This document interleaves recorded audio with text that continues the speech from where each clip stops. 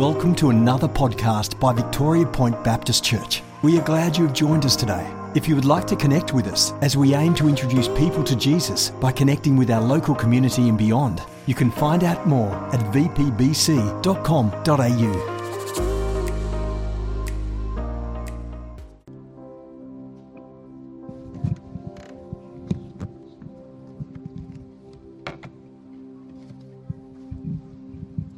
Let's pray. Father, as we stop for a few minutes and contemplate your word and contemplate the death of your Son and all that means to us, Lord, I pray that our hearts would be soft, that you'd speak to us, that you'd speak through me, Lord, that your will would be done in our lives. In Jesus' name, amen.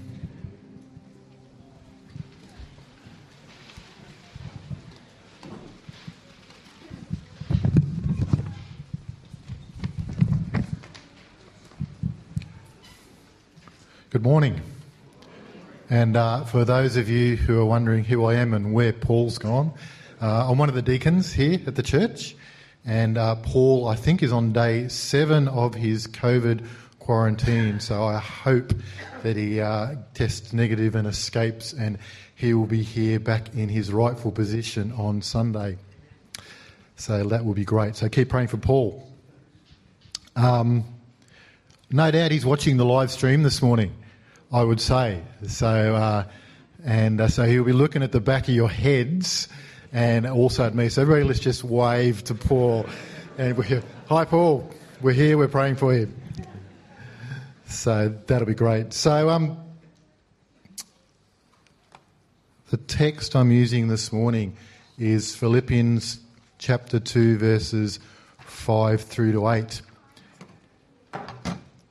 In your relationships with one another, have the same mindset as Jesus Christ, who, being in very nature God, did not consider equality with God something to be used to his own advantage. Rather, he made himself nothing by taking the very nature of a servant. Being made in human likeness and being found in appearance as a man, he humbled himself by becoming obedient to death, even death on a cross. So Jesus became a humble servant, a man, and he was obedient to the Father until death. And not just any death, but a death on a cross.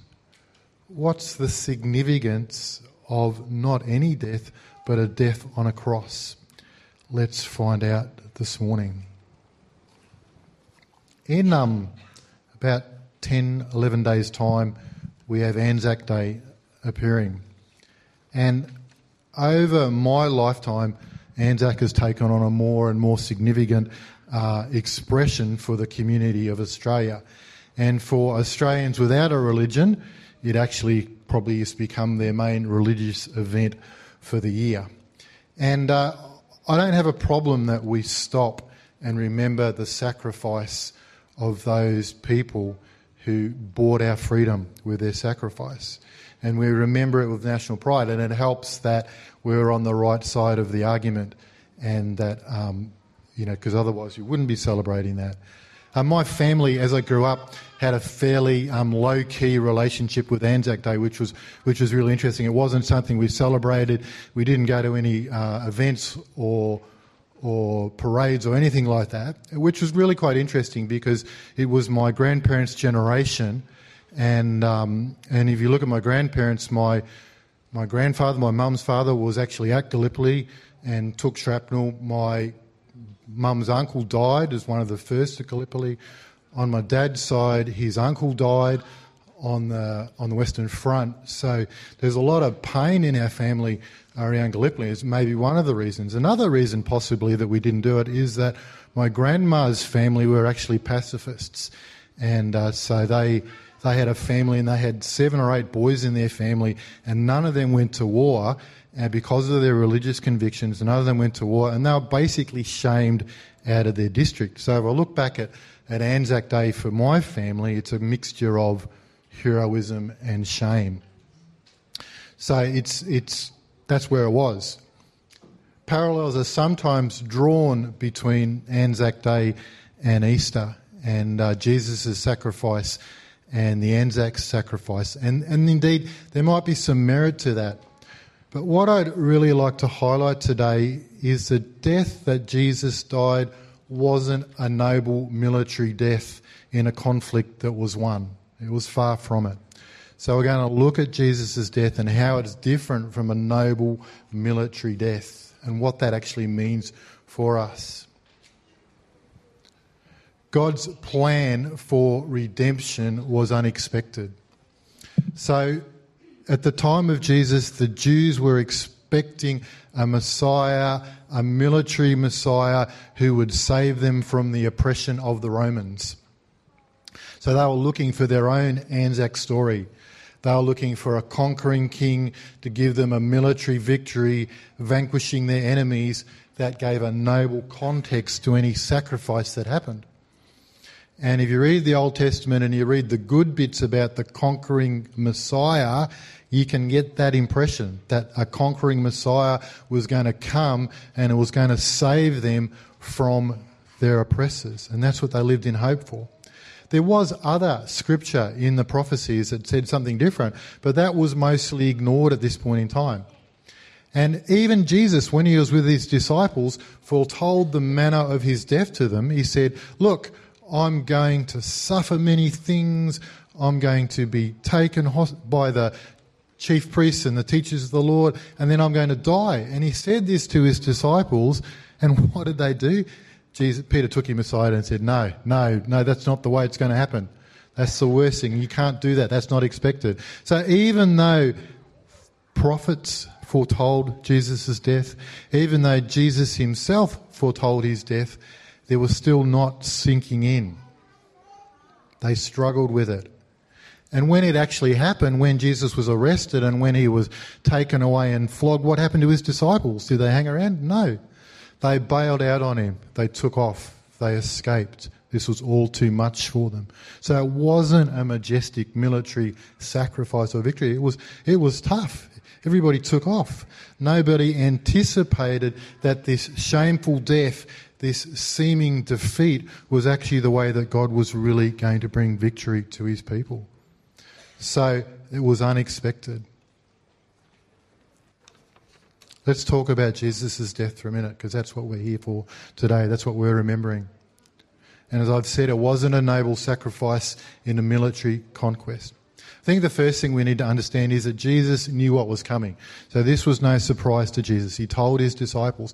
And if we look at Jesus suffering in the Garden of Gethsemane before he died, we can see that he knew what was coming. He sweated blood. That's what the scripture tells us, that he was in so much anguish and pain. He knew the degree and the depths of suffering that was coming for him. So much so, his anguish was incredible. He was arrested after that. He had a sham trial and he was flogged to within an inch of his life, and then he was crucified. We need to understand his crucifixion from two perspectives. The first perspective that we can understand Jesus' crucifixion from is the Roman one. What was a crucifixion meant from a Roman perspective? What was it meant to do?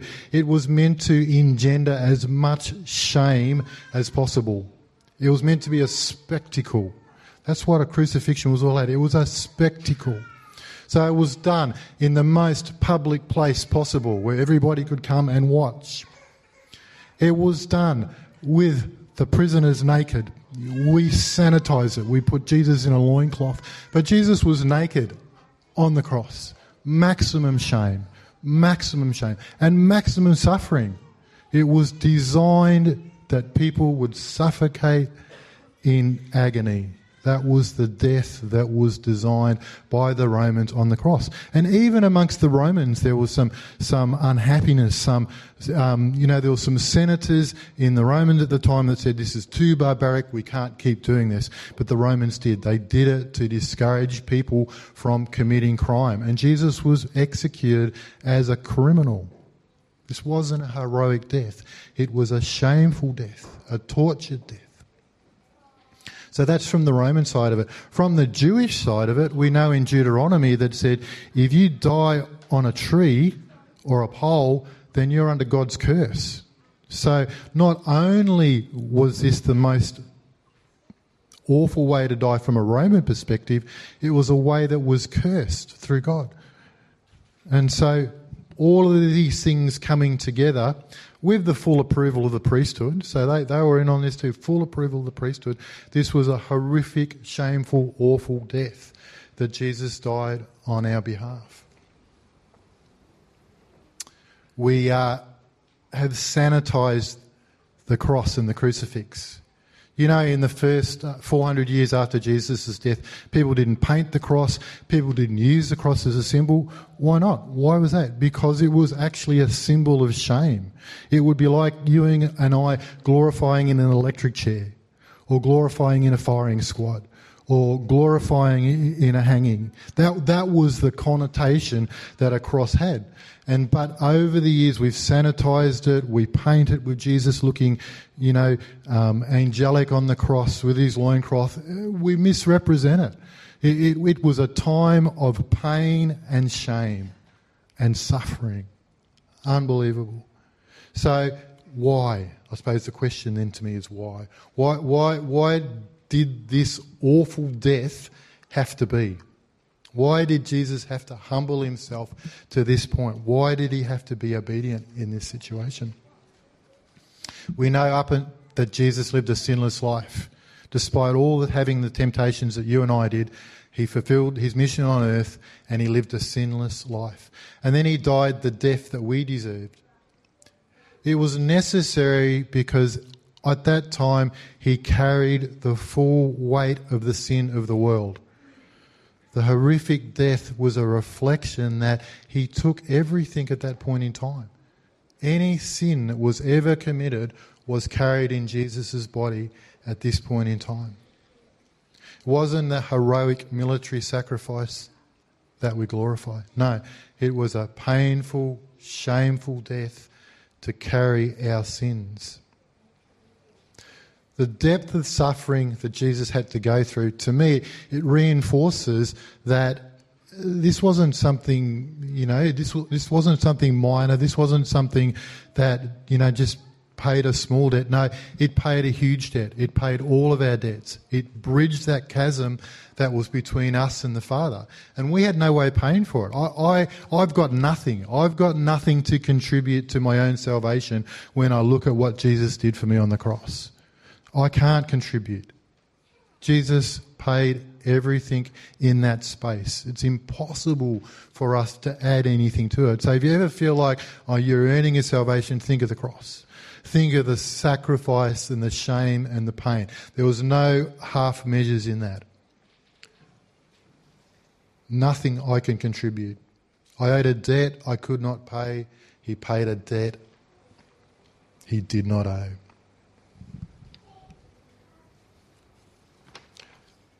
It's sobering, isn't it?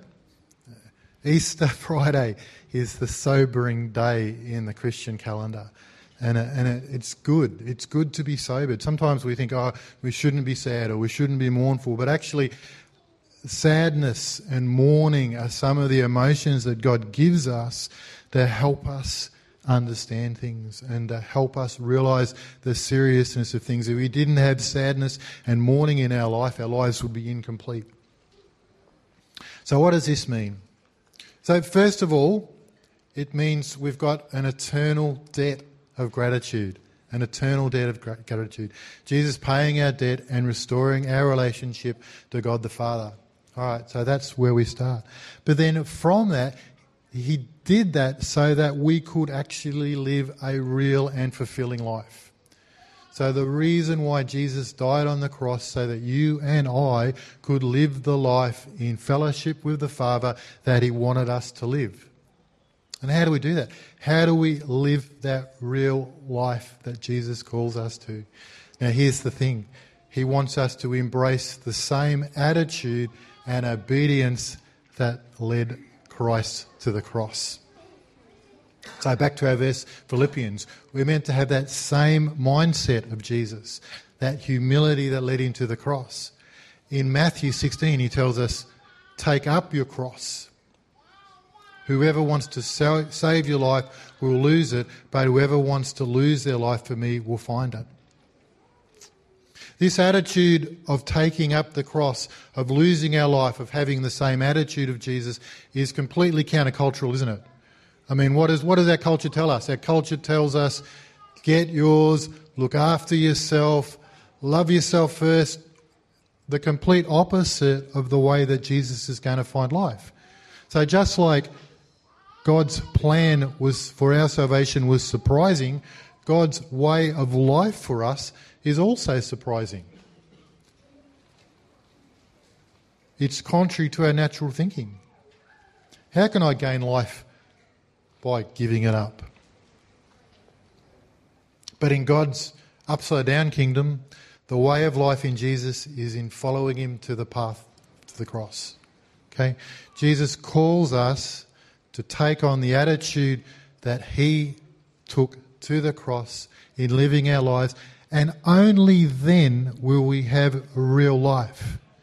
Everything else is an illusion. Everything else is not real life. The only way we are to have real life is by following the way of Jesus. So practically, what does that look like? What does actually laying our lives down look like in today's context? So, and just let God speak to you through this. Let me say, okay, God, where do you want me to lay down my life today? So one place where God might want you to lay down your life, and this is where this Philippians is in our relationships. All right? God might want us to lay down our lives in our relationships.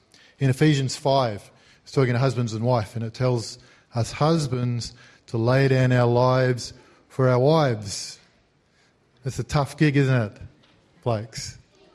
It's a tough gig to lay down our lives because I can't. It's hard. But God wants us to lay down our lives. And if you do that, life will come to your marriage. If you lay down your life for the people around you, life will come to your relationships. Life doesn't come to your relationships by you trying to get everything you can out of them. Life comes to your relationship through laying your life down. Maybe it's in the area of your finances. Maybe we're like the rich young ruler and Jesus turned up and said, you're doing okay? All you need to do is give your money up. Ooh, tough. Ooh, I like my money. Laying down our life might include laying down our finances. Particularly if that ambition for material success is stopping us from living out the life God wants us to live. And finally, God might ask you to lay down your good reputation. Jesus took on shame on the cross. He took on an incredible amount of shame, and he was executed with criminals. How much do we protect our reputation when God calls us not to? Okay?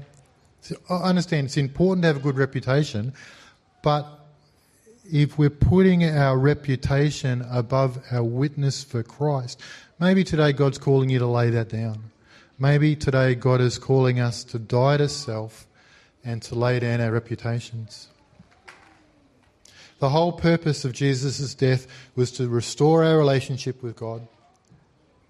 Number one, okay, relationship restored. And then number two, he calls us to live life and life abundantly, but the way we do that is through laying our life down. Where's God calling you to lay your life down today? Where's God calling you to do that? As we remember Jesus' sacrifice, let's take the next step and follow him in the path of obedience. Okay, to summarise, God's plan for salvation was unexpected. It caught the Jews by surprise. It caught the disciples by surprise. But Jesus' horrific death, his death of pain and shame, was necessary to pay for our sin. And we can never say we did anything ourselves. There was no comparison. That allowed our relationship with the Father to be restored. So when God looks at us, when God the Father looks at us, he doesn't see our sin, he just sees our restoration.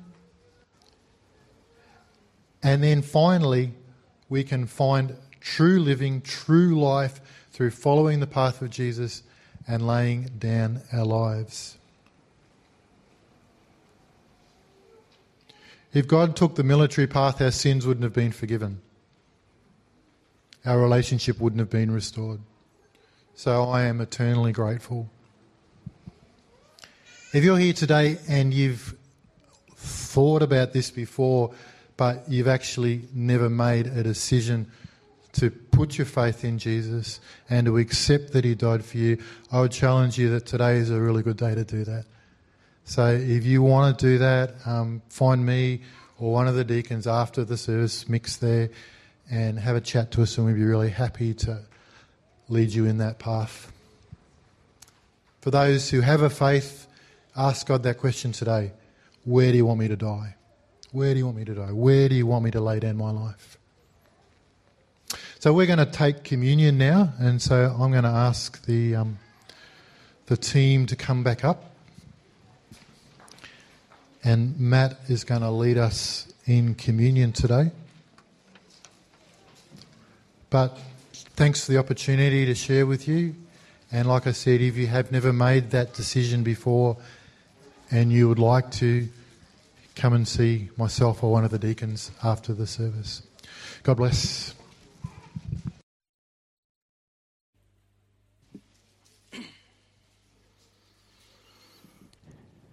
Thanks, Frank.